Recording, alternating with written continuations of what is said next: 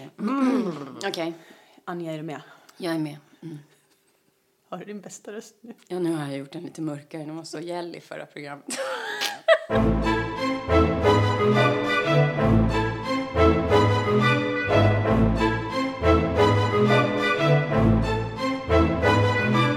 Hej och välkomna till Anja och Julias podcast. Jag heter Julia Duvenius och sitter här med Anja Lundqvist. Ja, Anja, hur har du det idag? Jag har det bra. Det här är vårt andra avsnitt. Jag är jätteglad. Jag är helt besatt av den här podden nu. Roligt. Om jag ska vara ärlig. Du då? Jag mår också bra. Jag tänkte att vi drar igång här. Ja, vi kör. Vi glömde presentera oss sist. Ordentligt. Okej. Eller Ja. Jag heter Julia Duvenius. Och vad gör Och du? jag är... Vem är du? Men jag är bara jag. Nej, jag är skådespelare. Jag är tvåbarnsmamma. Jag är hustru. Jag är vän. Det är väldigt svårt att beskriva vem jag är. Vilken teater jobbar du på? Jag jobbar på Dramaten. Och du är tjänstledig just nu? Så att du kan göra Jag är såna här tjänstledig. roliga grejer? Ja, och upprinnelsen till det är att jag vill ta mitt liv i egna händer. Jag vill driva det jag tycker är kul och det här är roligt. Och du, Anja? Jag vill bara fråga först. Nämn tre filmer som du har varit med i. Eller tv-serier. Glappet. Just det. Saraband. Ingmar Bergman. Molanders som slutade gå förra veckan. Ja, just det. Som har varit jätteuppskattad. Och jag heter Anja Lundqvist. Jag är skådespelerska. Jag jobbar just nu på Stadsteatern. Jag har varit med i Tusenbröder. Lukas Moodyssons Tillsammans. Varannan vecka, Offside. Senaste tv-serien var väl Våra vänners liv. Och sen nu där jag träffade dig, Sune i Grekland. Ja, Sune en i Grekland. hit på biograferna. Åh, fy fan vad roligt det var. Framförallt. Lust. Ja. Och har du barn?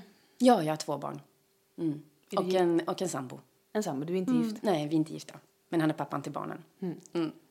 Det var det. Det var det. Den snabba informationen.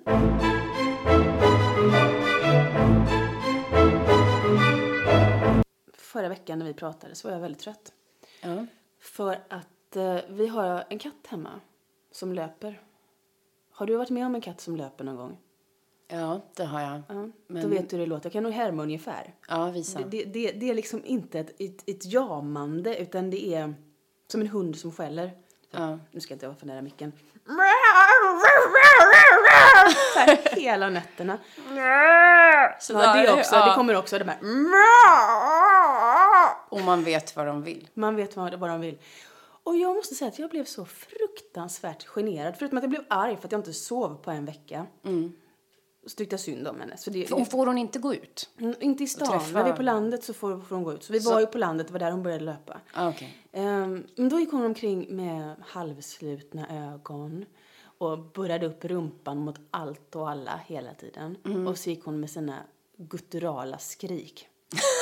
Då måste jag säga. Så det är hela ert hus eller lägenhet, den osade av sex? Ja, på ett fruktansvärt primitivt sätt. Ja, ett djuriskt sätt. Ett djuriskt sätt. Ja. Och plötsligt så fick jag så här förståelse för 1700-1800-talsmänniskan som ville ha dukar över benen på borden. För det här är någonting helt annat än den här ytliga, plastiga porrindustrin som jag och vi blir pumpade med hela tiden. Det går till och med bilar i Stockholms innerstad med brudar med stora pattar. Ja, just det. Och att det har så fruktansvärt lite med sex att göra.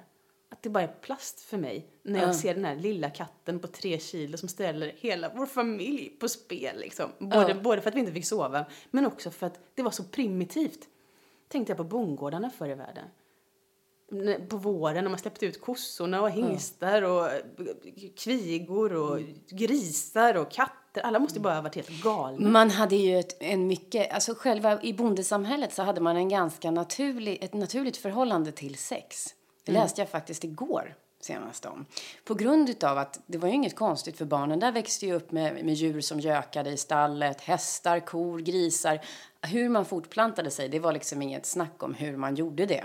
Nej. Det var inget mysterium. Man såg flera stycken i samma rum. Man hörde sin mamma, pappa. Men man tror också att sex var något man ägnade sig åt i ladugården faktiskt. Alltså då inte bara med ljud. Tidelag. Nej men alltså också vuxna gick till ladugården För att man sover med så många i samma rum ofta. Ja, men det kan man ju förstå. Men jag måste fråga. Den här katten, hennes sexualitet, eller vad man nu ska kalla det, hennes brunst, var den naturligare och lättare att ta till sig än den konstlade plastiga Barbie-docksporren? Eller liksom, nej, tvärtom. Vad menar du? Det är det som är mitt problem. Att jag upplever då... Att det är äckligare att hon löper min katt på 3 kilo. Än att åka runt bilar på stan med... Ja, det tycker jag är sorgligt och hemskt. Ja. Jag tycker porrindustrin suger. Ja. Men det har jag inte alls alltid tyckt, men det tycker jag verkligen nu. Men att den riktiga brunsten fick mig så ur spel och så generad. Det tyckte jag var intressant. Och sen gick jag i veckan till min underbara Lars Hein som jobbar med meditation och tarotkort och sådär. Och alla kort jag fick handlade om sexualitet. Släpp fri sexualitet. Och jag bara, vad är sexualitet? Är det liksom sex, fysiskt sex? Eller är det sex... Är det en hunger för livet och passion? Är inte det här också? Det kan det ju vara. Det kan det ju vara. Att du liksom bara vill egentligen låta, Julia. Jag menar inte bara då under... Du menar du skulle bara vilja kanske... akt, ja, dels det. Du kanske skulle vilja gå ut på balkongen och bara vråla ut din lust till livet där på Östermalm. Och bara liksom bryta tabun. Din katt bryter ju någon slags liksom tabu. Ja. På ett sätt. Det är intressant. Det låter väldigt lockande när du säger det. Att också, det är ju så att i vårt samhälle så är vi människor ska inte låta ur våra kroppsöppningar. Vi ska inte fisa, vi ska inte rapa, vi ska inte skrika, vi ska inte gråta. Vi ska inte prata för mycket. Vi ska inte yla när vi är ledsna. Vi ska inte gapskratta.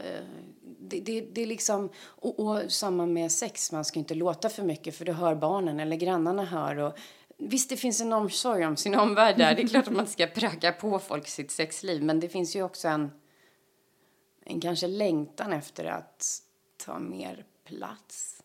Ja. Att du ska ta mer plats. Jag vet inte. Det är min så kan hobbyanalys här borta. Men den tycker jag var intressant. För att någonting var det ju som störde mig oerhört. Och till saken hör också den att när katten började löpa så var mamma hemma hos oss på landet. Ja. Så vi var liksom också 3 generationer som hanterade det där helt olika. Ja.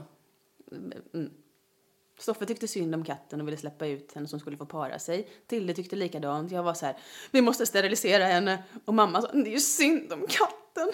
Hon går ju här och är så kåt. Och jag bara, nej mamma, använd inte ordet kåt.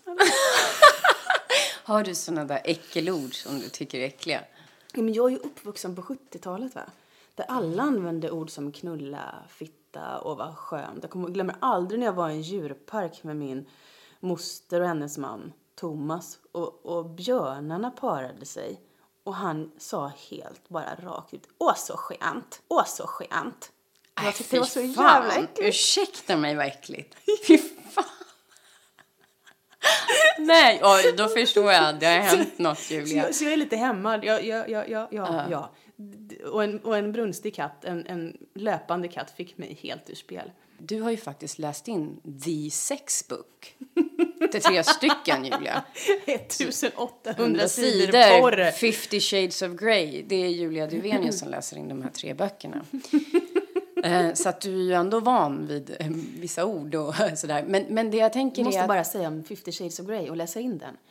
Först så tyckte jag att det var skitjobbigt när första sexscenen kom. Sen hade jag en fantastisk producent, Tove, som tyckte det var lika jobbigt som jag. Sen började vi asgarva. Och sen så blev det slentrian. Men nyckeln till att det gick så bra att läsa in om den sexualiteten, det är för att det är ur en kvinnas perspektiv. Hon är inte objektet, hon är inte objektifierad, utan det handlar om hennes lust som hon ger uttryck för. Och det var därför det var så coolt. Jag måste bara säga, jag har ju också jobbat med Tove och det var ju så roligt när man träffar er och ni var mitt i de här inläsningarna av de här 3 böckerna. Och Tove, och du berättade att ni... Tove är ju den tekniken då som säger till en om man läser fel. Eller ja, vänta, du läste fel där och så. Och då så att hon fick trycka på paus. Ja, men Julia, vi får ta om där. Kan du gå in på fistfucking i analen där?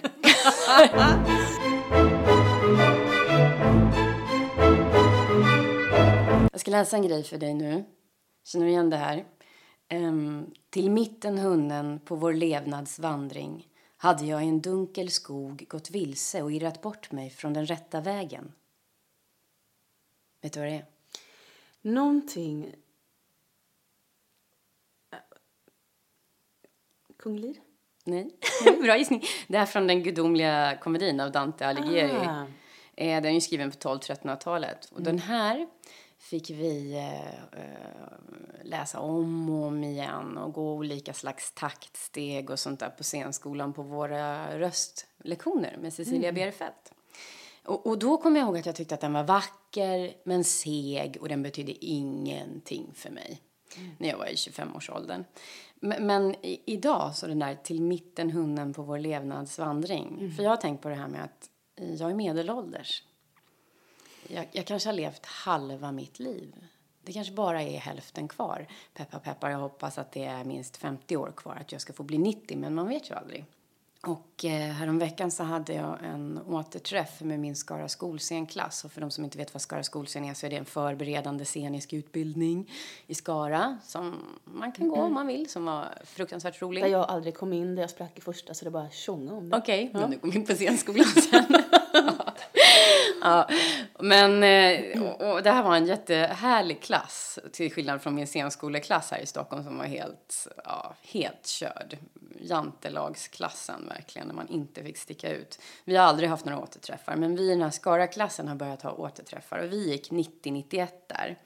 Oj, länge sedan. Ja, det är jättelänge sedan. Jag var 19 när jag började där. I alla fall, vi såg så här på en restaurang på Söder och så efter ett par glas så där med folk, jag dricker ju inte, men när flera andra började bli lite på lyran och jag hade med mig en kasse med kort från den här tiden på oss.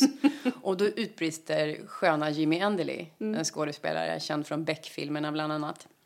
Han bara, alltså, det är inte klokt, vi ser ju exakt likadana ut nu. Vi har ju inte förändrats. Var det sant? Ja, han kände så i stunden. Ja. Och vi bara, ja, det är faktiskt sant. Vi har verkligen inte åldrats mycket. Där. Och det är ändå 20 år sedan. Men då så kom det för mig när jag tittade ner mot baren. Vi satt liksom uppe i restaurangdelen. Jag tittade ner mot baren och så ser jag en massa 20-åringar stå där. Så sa jag så här, men om vi ber en av de här 20-åringarna komma upp och titta på oss. Och säga om de tycker att vi ser ut som 20-åringar eller 40-åringar. Han eller hon kommer ju bara se 40-åringar. Ja. Ett gäng med begynnande rynkor och flintar och liksom hela köret. Men jag kan se 20-åringen i till exempel Jimmys 40-åriga ansikte. Och han vet hur jag såg ut när jag var 20. Så han ser 20 år. Precis, du och jag också har ju setts under en lång tid i livet, även om vi inte kände varandra. Så jag kan ju se den unga Julia i den som är på väg att bli medelålders Julia. Jag tänker också på Vänner, den tv-serien. Brukar du titta på den eller har du tittat på den absolut. i ditt liv? Ja. Det gjorde. Vad tänkte du med Vänner? För att när jag, på 90-talet när den gick, då tyckte jag att de var lastgamla i Vänner. Jag tittade inte på den. Nog. För jag tyckte att den var... Fan vad gamla de är. Det där handlar om gamlingar. Så häromdagen så googlade jag på dem. För att kolla hur gamla de faktiskt var. Hur mycket äldre än mig de var. Och det är Courtney Cox och Lisa Kudrow som är liksom födda 64. 63, 64. Men så de är ju gamla. Ja. Ja, men jag är ju född 71. Så det är inte så stor skillnad. Nej. Så de är födda mellan 63 och 69. Så en del av dem var ju bara 2 år äldre än mig. Och då var det mycket.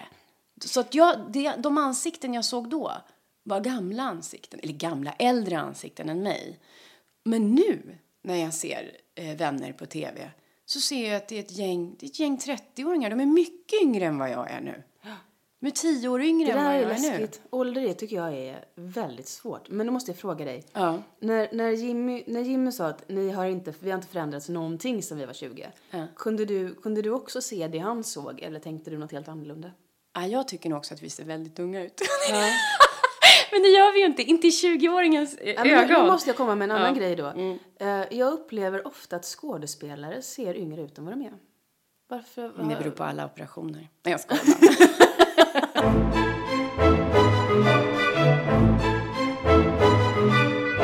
Till en annan grej med att vara, när jag upptäckte och förstod att jag är medelålders. Det var kommer du ihåg när ens föräldrar, min pappas fru till exempel, hon sa JR om JR i Dallas. Jaha. Och de sa Michael Jackson. Han är ju jättebra, Michael Jackson. Just det. Och New York och Pamela. Och nu har Sue Ellen varit jätteelak med Pamela i senaste avsnittet. Och de var så töntiga. Jag tyckte de var så töntiga. Ingen skugga ska falla över min pappa, för han är grymt bra på engelska. Men alla andra vuxna liksom. Och så satt vi när vi spelade in Sune i Grekland. Och då hon som var kostymassistent, Elin Eng, som för övrigt är en väldigt lovande ung designer. Eller hur? Absolut, hon är grym. Fantastiska grejer. Hon har vunnit med priser också. Sådär. Men då sitter jag med henne och min dotter. Jag vet inte om du var med. Och jag sitter med någon tidning och så säger jag till min dotter så här: titta här, Alia, här är ju en bild på Rihanna som du gillar så mycket. Och Anja. Jag vet! Och då börjar Elin, som är runt 25, är kostymassistenten. Hon börjar askarva. Och jag bara, vad är det? Nej men Anja, hon heter ju Rihanna, inte Rihanna. Och det där liksom, då fick jag den här hemska känslan av att jag var som min pappas fru och hela den generationen var när jag var liten eller ung. Och att jag var på väg in i medelåldern. Och sen så, några veckor senare... Vad kände du då?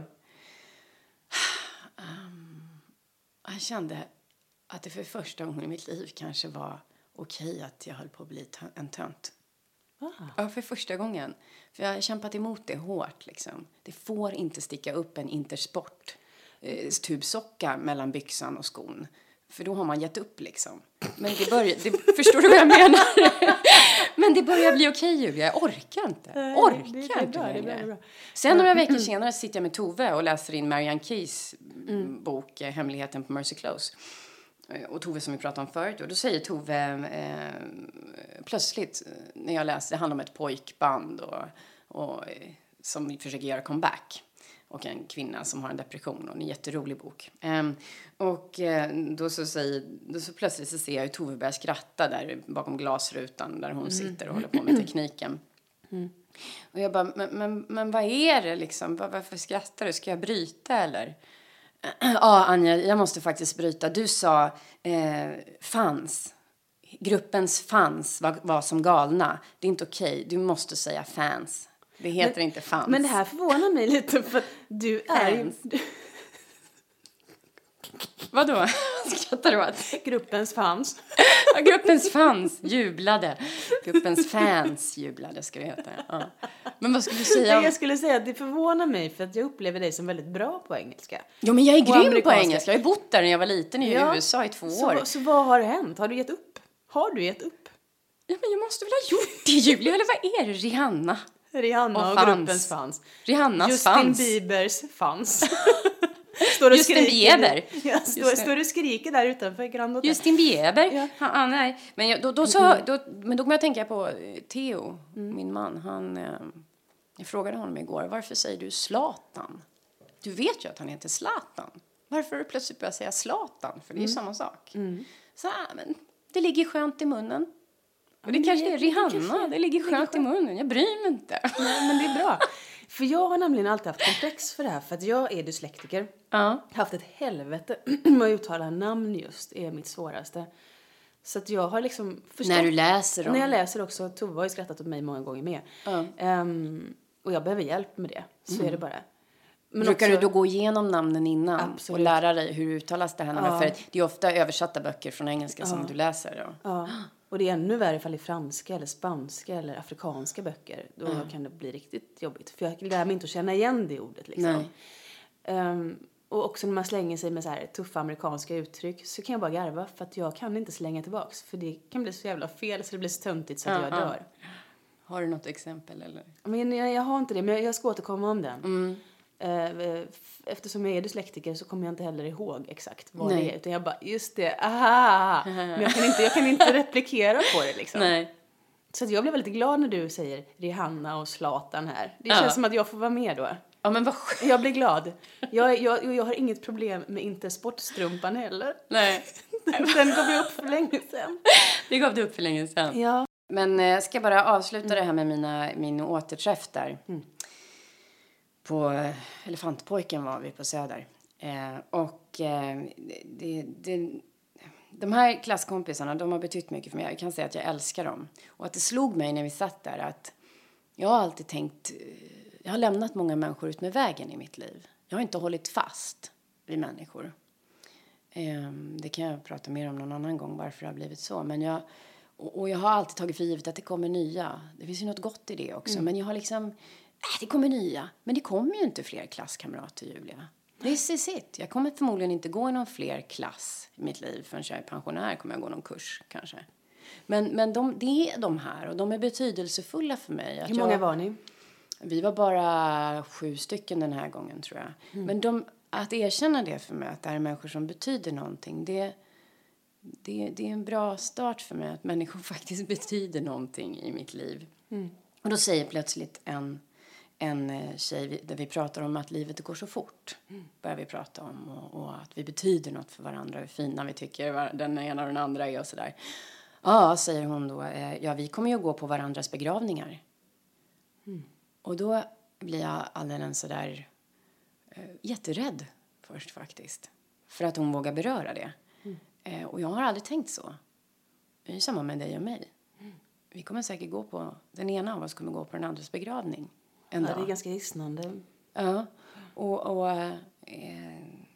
För hon förlorade sin mamma och sen en kollega i vår bransch.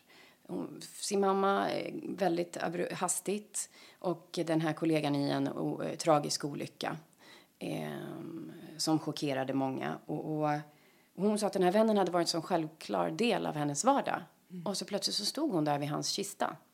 Och att samma sak med hennes mamma. Från att ha pratat i telefon på morgonen. Sen dog hon på förmiddagen. Jag tror att det var så. Och att hon då började tänka med så många människor. Att ja, men den här människan som står här. Någon av oss kommer gå på den andras begravning. Inte på något negativt sätt. Utan på ett positivt sätt. Alltså att ta vara på och verkligen erkänna att ja, men den här människan betyder något. Den här människan lämnar avtryck. Är det en insikt som du tycker har kommit med medelåldern då?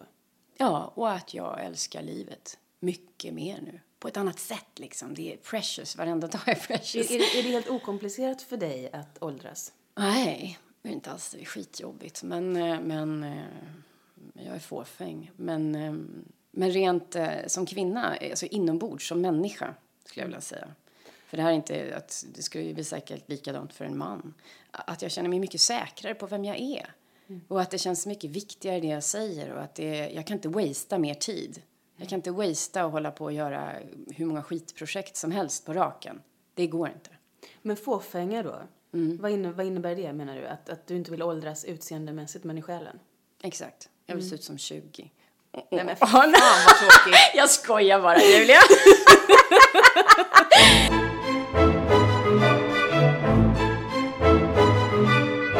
Jag kom på en grej. Vet du vad? Nej. I förra avsnittet så var det en grej som du sa som jag inte plockade upp. Som jag ville höra.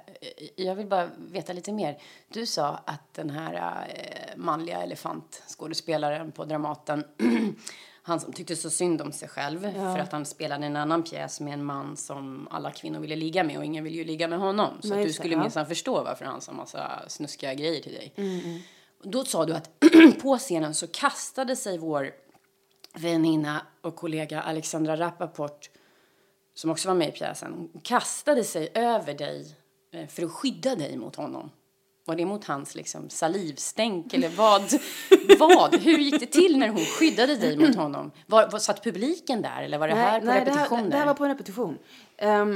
Jag kommer inte exakt ihåg vad som var, men han började ifrågasätta allting jag gjorde på scenen. Jag var så jävla utsatt och jag kunde inte försvara mig. Jag var helt försvarslös. Vad sa han då till exempel? Han kunde säga, men du kan inte stå där, så kan man inte göra. Det här är helt värdelöst, flytta på dig. Eller kommentera mina ben. Snygga ben. Alltså för att kompensera då det där elaka som man hade sagt. Eller... Och du hade inte kraft att stå emot? Jag hade ingen kraft alls. Jag var livrädd. Men Alexandra hade kurage.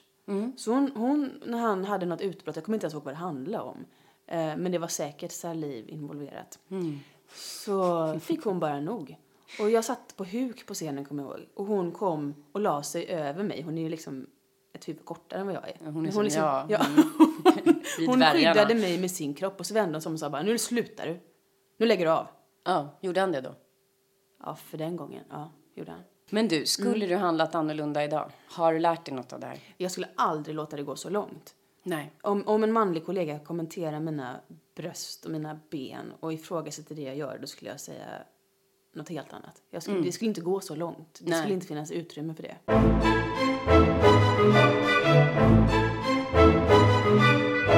Jag har steppteorier, Julia. Vet du vad jag menar då? Jag har ingen aning. Vad är en steppteori? Nej, det är återigen min kära man Theo som har myntat det här uttrycket. För att jag har en massa teorier om evolution och sånt där som inte kanske är så vetenskapligt baserade.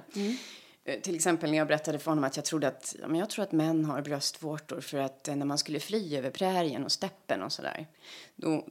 Då kanske kvinnorna inte de hade redan barn som klängde fast vid brösten och runt midjan och sådär och i håret. Så att då kunde vissa barn, så var det. Just teorin gick ut på att för att barnen inte skulle skrika när man flydde från djuren och sånt där och väcka uppmärksamhet, de vilda djuren, så kunde de suga på männens bröstvårtor också. Så att de var nöjda och tysta när man sprang från faror. Och då myntade han uttrycket, det där är en av dina steppteorier, Anja. Det är ett väldigt bra ord, steppteori. Ja, och det får jag höra ibland. Utan vetenskap. Ja, precis. Och då så fick jag ju höra att det finns ju en annan steppteori som faktiskt har lite underlag. Det är det här med att när kvinnor hade mens förr i tiden så fick de vara i en hydda för sig själva tills det var över. Det har ju funnits i många kulturer på riktigt. Ja. Den här menshyddan. Nej, Annika, det går in i menshyddan faktiskt. Och jag har börjat tänka att det här kanske inte är en så dålig grej. När jag var yngre blev jag alltid arg när jag hörde det där. Vadå? Ska inte kvinnan få med? Skulle hon få sitta i en hydda? Och nu känner jag bara, ge mig en hydda. Faktiskt. För jag är en sån här once a month bitch. Är du det? Nej, jag är inte det. Eller jag kanske är konstant bitch. För jag har ingen sån cykel, för jag har en hormonspiral. Så att jag har en mycket light cykel, eller också är den konstant. Jag vet faktiskt inte. Jag kanske är bitch hela tiden, inte vet jag. Du kanske jämt har PMS fast du inte vet om det. Jag kanske hade varit en helt annan människa annars. Ja, fast jag tror att hormonspiralen gör att det är de här härliga hormonerna faktiskt de höjs. Ja, men jag vågar inte. Jag är rädd för allt sånt där. Hormoner och piller och allt. Jag är jätterädd för det. Men jag kanske utvecklas lagom till klimakteriet. Ja, precis. Lagom till klimakteriet, Julia. Fan. Hjälp, det går fort. Ja, men jag trodde också länge att PMS... Och stäng inte av nu om det är någon man som lyssnar. För det här är faktiskt intressant. Ni kan lära er något om era kvinnor. Eller era tjejkompisar. Jag trodde att PMS stod för premenstruell störning. Men det betyder inte. Det betyder premenstruellt syndrom. Och det är faktiskt något annat. Var kommer det där med störning ifrån? För det har jag också trott. Jag tror att många tror att det är det. Det känns ju lite... För det känns man kan ju bli lite störd. Man kan ju bli lite störd. Det är det. Theo, han var i Frankrike nu så att jag har varit själv hemma. Jag har varit gräsänkling så jag har liksom kunnat reflektera över vad jag egentligen känner och upplever. De här dagarna innan min månatliga blödning, eller vad man ska säga. Det var flott. Ja, det är flott och det är ju liksom... Det är liksom... Jag tycker inte det är helt lätt att prata om mens. Det är lite äckligt, apropå äckel och ljud och läten och kroppsvätskor. En öppning. En öppning som det läcker ur. Ja. Och det är lite äckligt. Ja. Men det är så bra för i Libresse-reklamen är det blått. Ja, precis. Då är det Victorias blod, brukar jag tänka. Och Maddes. Ja. Madde och Victoria. Det är blått blod. Men det är i alla fall fortfarande lite hemligt och lite i skymundan. Det är inte tabu liksom eller något sånt. Men det är ju inte... Jag skriker ju inte i matsalen. Julia, jag upptäckte att jag fick mens. Har du en tampong med dig? Utan Nej, det är så här, varför gör vi inte det då? För att det är lite äckligt. Men varför jag ska skona men alla andra. Men jag kan skrika över matsalen. Är det någon som har Neseril här för att jag har blivit så himla förkyld så näsan rinner och äckligt. Det är det inte med snor. Det är ju för fan någon form av var. Ja. Men mens då? Mens är fortfarande äckligt. Så jag går ju fram och viskar och har du en tampong? Jag bara, Mini, går det bra? Nej, det gör det inte. Jag behöver OB extra plus. Ja, nej men var skulle jag komma? Och det är ju aldrig en ingrediens i tv-serier eller något att fan vi måste stanna och köpa bilder och sådär. Fast det kan jag förstå, det är inte särskilt spännande. Nej, i det romantiska ögonbindeln. Nej. Men du som då inte har den här psyken, jag kan säga att jag blir snarstucken, arg, sårbar, irriterad. Jag brukar nu mera förvarna med mina barn. Mamma har PMS och sådär. Och blir du paranoid också? Ja, paranoid. Tror att andra inte tycker om mig. Väldigt känslig för andras blickar. Allt. Jag liksom, det är inget bra, Julia. Och jag kämpar för att inte utagera. Jag gör verkligen det. Och för att jag känner att det är... det borde inte vara så här. Och det är ju som att säga att den här psyken som jag har, den borde inte vara så här. Jag är inte normal. Men jag delar ju det här med massvis med kvinnor på den här planeten. Men det är inte normalt. Och reklamen talar ju om, du kan springa som vanligt. Du kan jobba som vanligt. Men då är det här med hyddan som jag kommer in på. Vore det inte skönt att egentligen bara få bygga upp en egen hydda? Jag skulle kunna ha vårt arbetsrum som hydda. Då skulle jag kunna ligga där och så skulle de kunna sticka in en liksom pizza till mig. Eller en sallad kanske är bättre. Och sen... favoritfilmer och så där. Skulle jag vara i fred, jag skulle inte bother någon. Jag skulle låta alla vara i fred och de skulle inte sakna mig, Julia, de här dagarna. Jag lovar dig. Jag tycker att det låter som en bra idé, för att jag upplever, även om det inte handlar om PMS, om jag är i balans så säger jag saker som verkligen jag får sopa upp sen. Jag får backpaddla och kompensera ett beteende som inte har varit okej. Så det menar då för att skydda dig själv mot och andra. Så skulle då den här steppgrejen med en hydda inte var så dålig. För jag satte mig ner på golvet eftersom Theo inte var där. Så tänkte jag ska känna. För att när han är hemma, då går det ut över honom. Han är mitt största irritationsmoment. När jag har PMS. Och då så satte jag mig ner här på köksgolvet och bara försökte känna, vad är det jag egentligen känner? Du vet när man verkligen scannar av kroppen. Och då kände jag har ju ett tryck över halsen. Som en 8-åring när man skulle sova över hos någon och vid tandborstningen ungefär kommer på att jag kommer inte klara det här. Jag måste hem till mamma och pappa. Det trycket. Jag är en liten flicka. Lilla flickan Anja som vet att ingen kommer att förstå mig för jag är vuxen nu. Det är inte okej. Men jag kan inte göra någonting åt det för det är hormonellt. Det är vissa hormonnivåer som sjunker och påverkar då vätskebalans och serotoninhalten i kroppen. Vårt lugn- och rohormon försvinner. Och mer hos vissa kvinnor då. Så att, men när jag tillåter mig själv att känna det där så känns det mycket bättre. Så går jag och spelar på teatern på kvällen. Kan du skärpa dig då? Ja, men då kunde jag också, just för att jag hade gett mig själv den här lilla stunden när jag verkligen sjönk in i och kände, vad är det? Jag är liten. Jag behöver tröst, egentligen. Och då kunde jag liksom trösta mig själv på något sätt. Och då gick jag dit och jag kunde spela utan att tro att publiken hatade mig, som jag alltid tänker när jag har PMS. Det kan vara från att jag är så jävla bra i en roll, tycker jag. När jag är ägglossning. Och sen så är jag så jävla dålig. Gud, vilken spännande cykel. Ja, jag får nog ta ut min hormonspiral och känna efter. Och hur vet jag att jag har fått mens? Jo, jag vet det för att jag kommer... Eller hur vet jag att jag har PMS? Det är för att jag kommer till Konsum. Och jag ska hämta ut en grej på vår lokala Konsumbutik. Och jag lämnar fram den här avin. Och hon tittar på mig. Och jag är så jäkla kort. Jag är 1,57. Och jag bryr mig aldrig om det. Jag bryr mig bara om det när jag har PMS. Och då tittar hon ovanifrån på mig och säger... Du kan inte hämta ut den här. Varför inte det då? Vi jobbar med datasystemet. När kan jag hämta ut den då? I eftermiddag. Och inom mig så tänker jag bara, din jävla kärringjävel. Du ska inte ha något jävla serviceyrke, din förbannade jävel. Och så ser jag hur jag slår henne. Jag ger henne en karatespark i magen. Alltså allt detta. Samtidigt som jag säger snällt, ja men då återkommer jag i eftermiddag.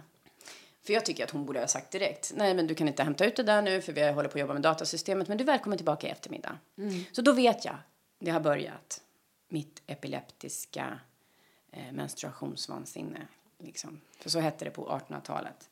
Så jag gick ut i skogen, Julia. Orkar du lyssna? Jag orkar verkligen lyssna. Jag gick ut i skogen och tänkte att jag skulle tänka...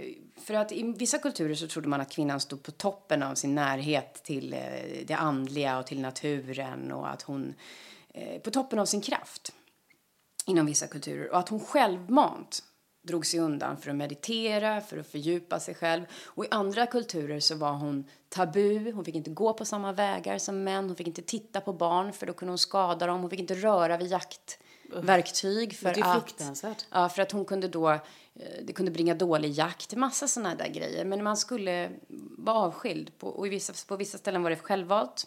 Och på andra ställen var man liksom outcast.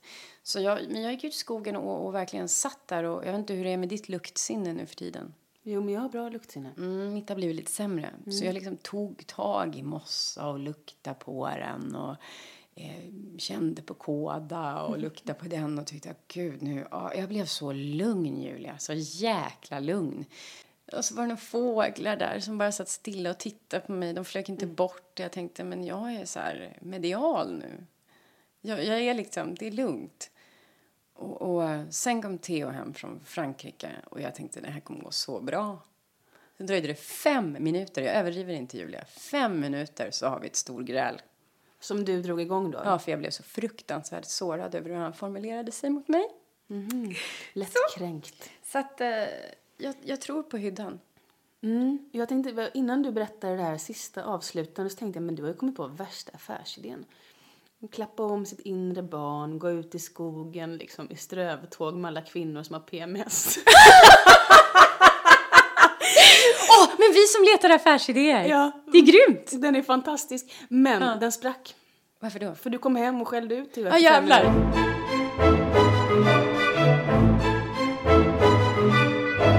Jag har 3 snabba frågor till dig. Ja. Som jag har fått hjälp delvis av min dotter att skriva. Julafton eller födelsedag? Julafton. Ja, faktiskt. Jag gillar julen. Favoritblomma? Honeysuckle heter det på engelska. Vad heter det på svenska? Ser de ut? Skit också. Jag kan ta en annan. Liljekonvalj. Liljekonvalj. Okej, jag säger så här. 3 snabba till dig. Börje Ahlstedt eller Örjan Ramberg? Örjan Ramberg. Härligt. En favoritfilm? Ett tips till våra lyssnare. Searching for Sugar Man. Den tyckte du om? Jag har inte sett den än. Underbar. Helt fantastisk. Ja, vadå? Även om den inte är riktigt sann. Det spelar ingen roll. Det skiter du i. Det är en solskenshistoria och den ger hopp om mänskligheten. Och jag blir glad. Programmet Cobra eller programmet Let's Dance? Halva. Jag är ingen tv-tittare, vet du. Det är en del av min världsfrånvändhet. Jag måste skärpa mig. Det var ju roligt ju. Jag vill höra. Vara snygg eller intelligent? Intelligent. Eller helst framför mig själv får jag gärna vara snygg. Men framför andra vill jag uppfattas som intelligent. Svart eller vitt? Svart. Vänta, jag måste säga något till dig då. Jag bara sprutar med här. Det var så roligt. Ja, ni hade ju brainstormat med familjen. Nej, men jag tog in Tilde. Hon hade så himla bra frågor. Tilde är din dotter? Ja, Tilde är min dotter. Jag måste fråga någon mer sån där... Marie Göransson eller Margareta Krook? Marie Göransson. För att hon lever? Ja, för att hon är en fantastisk människa. Det tycker jag är häftigt. För du har ju väldigt bra kontakt med Marie Göransson. Som ju har som pondus och tyngd. Och jag har aldrig spelat på henne. Jag är rädd för henne, Julia. Nej, hon är helt ljuvlig. Jag är skiträdd för henne, ska jag vara ärlig. Att hon ska liksom slå ner på mig. Jag har en jättekonstig bild av henne. Nej. Jag har aldrig träffat en äldre kollega som har givit yngre kollegor mer. Så är det. Igår, nu ska jag berätta en annan grej. Inte vad det är, liksom. Marie ringde mig igår och bara, fan, min bil, den har fått soppatorsk. Jag tar mig inte till bensinmacken. Och jag bara, okej.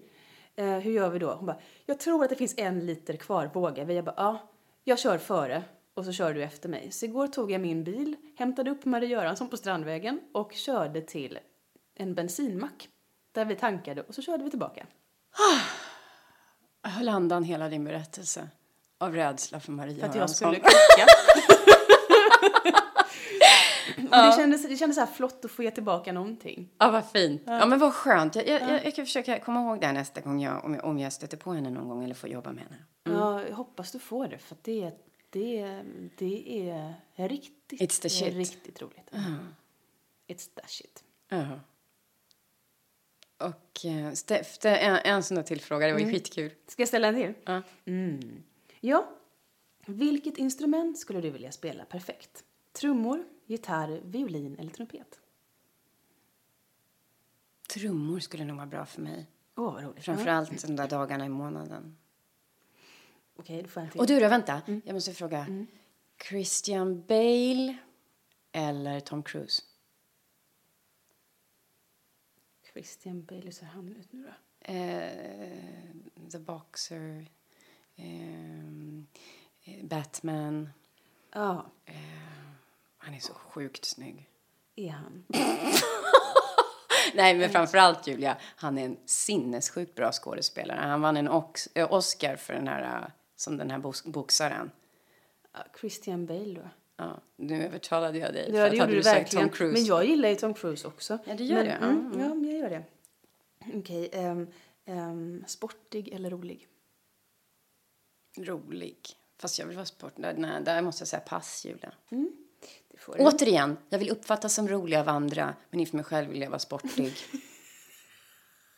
Jag är väldigt så här. Jag anpassar mig efter känslig fråga då? Nej, den kan jag inte fråga. Nej, den är för känslig. Nej. Marie-Louise Ekman eller Benny Fredriksson? Marie-Louise Ekman, för er lyssnare, är chef för Dramaten. Benny Fredriksson är chef för Stadsteatern. Numera snart vd för hela Kulturhuset i Stockholm. Jag skulle vilja stoppa dem i en burk och mixa dem. Och så vill jag ha det som kommer ut. Återigen, du vill integrera dem Jag vill två med integrera varandra. dem. Till en komplexare... Eller jag vill vaska dem, tror jag. Få fram guldkornen ur båda. Ja, det låter ju bra. Nu kommer en klassisk 70-talsfråga faktiskt. Äta bajs eller dö? Äta bajs. Gud, förlåt, här kommer min humor fram. Den är väldigt låg. Jag tyckte det var så roligt. Får jag fråga? Vems i så fall?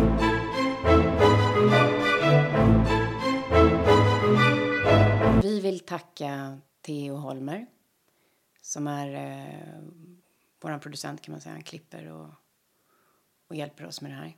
Tack, Theo Holmer. Tack.